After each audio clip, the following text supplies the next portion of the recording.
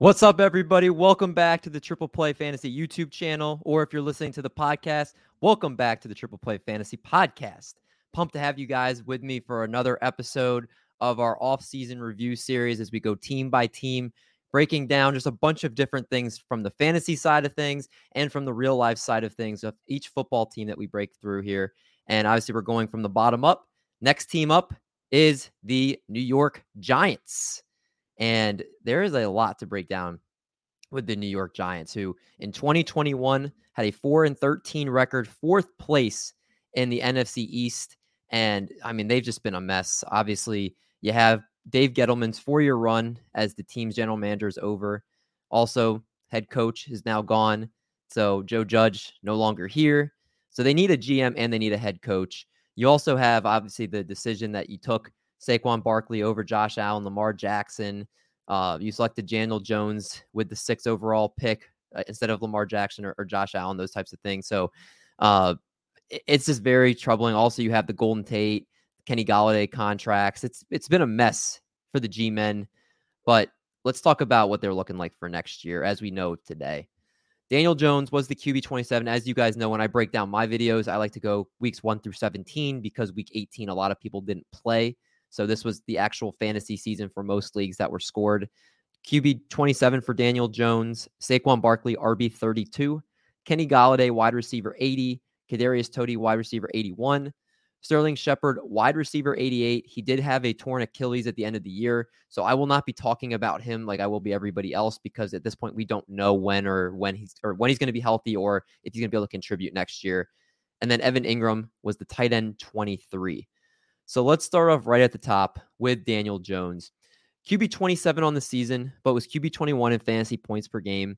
He rushed for at least 27 yards in 6 of the 11 games, was the 10th quarterback in rushing yards per game. So you know he does give you that rushing floor that's kind of been where he's been fantasy valuable. But he's only scored 20 or more PPR points in 3 games this year. And he only had 10 passing touchdowns on the year. And he's just been someone who hasn't thrown a lot of passing touchdowns in every single year that he's played. He's very inaccurate, and he could be a backup quarterback. As for those that don't know, right now, Daniel Jones is in line with his 1 year left on his rookie deal to make $5 million this year coming up. And what I would expect to happen is they're probably going to bring another guy in here, and Jones probably be the backup.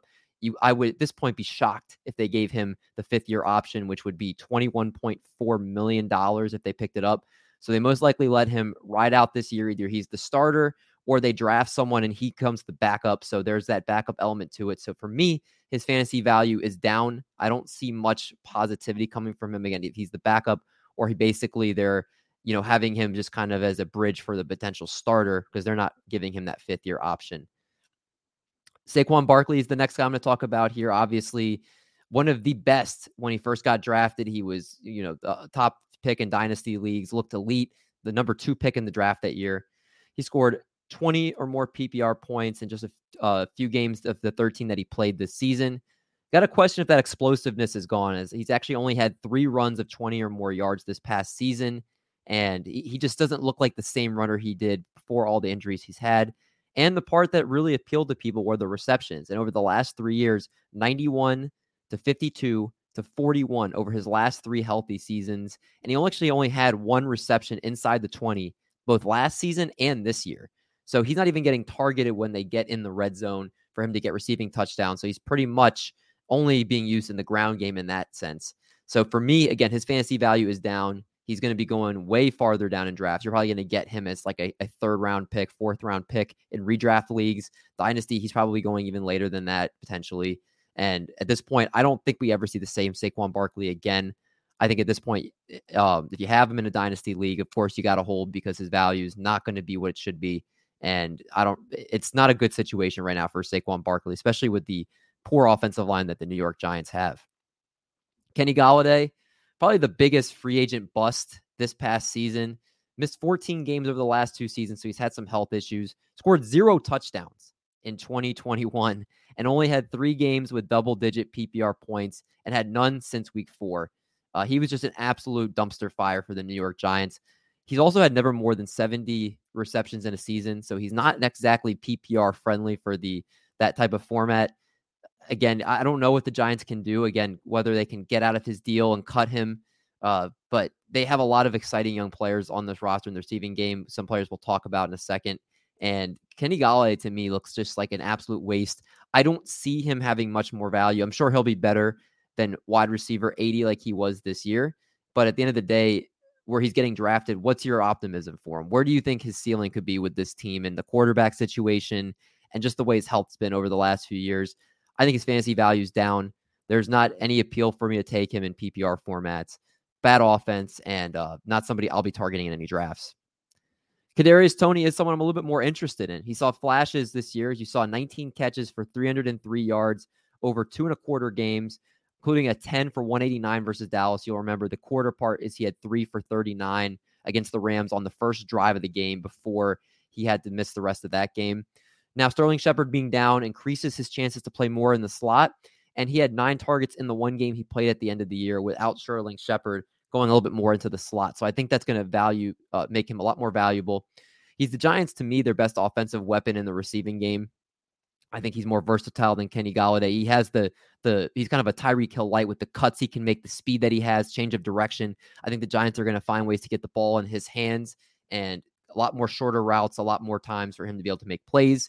So I think his fantasy value is actually up, whether it's Daniel Jones or another quarterback under center. He's going to be the guy that gets a lot more catches and benefits in this offense. And again, we saw the explosiveness. He's somebody that right now I do like his value. And with him finishing the year hurt, I think you're going to be able to get him a little bit cheaper this year in redraft leagues. If he had kept up the pace he was going on and didn't get hurt, he would have gone a lot higher when you do these drafts. So I think you're able to get a little bit of a deal with him for how he finished the year. The last guy I'm quickly go over, Evan Ingram, 9 games below 8 PPR points, 1 game with more than 6 targets this year. He was not targeted. Drops and inconsistency continue to plague him as he's been someone that was not reliable after his rookie season. He is an unrestricted free agent, though. So that's the part where I'm a little bit optimistic on him. Obviously, with the Giants, he did not look good, but so did most of the players in that offense. Imagine if he gets picked up by Green Bay, if Aaron Rodgers returns and he becomes the tight end 1 in that offense, or if you have a team like Jacksonville where we saw that the tight ends in that system, how much they were getting targeted from Trevor Lawrence. There is optimism for him. I don't think it can get much worse than it was this season for him. I think he'll go to a team where he's going to be more featured and hopefully have a better offense just in general around him. So I actually think his fantasy value is up because I think he's going to go to a better situation and be part of a better team next year. Now, the New York Giants goals for 2022, they have the 5th and 7th picks in this draft. It's pretty weird to say they have 2 picks inside the top 10 so close to each other. So they're going to have to figure something out. Is that 5th pick or 7th pick going to be a quarterback? Obviously they need some offensive line help, so they have a lot of decisions they have to make there. Is Daniel Jones the answer? That's the part we talked about earlier on. 1 year of $5 million left on his contract before the option. So this is going to be his last year in New York, most likely barring a trade. So you would expect he's probably either going to be a bridge or a bench, but they have to figure out their answer at quarterback because right now they are in disarray at that position. You got to bring in, starting, of course, with the right GM and head coach, as you have to establish a culture change there. They've had 3 or 4 different coaches, each having like 2-year stints over the last decade. So there have not been any continuity there, and they need to make sure that they have the right foundation in place there.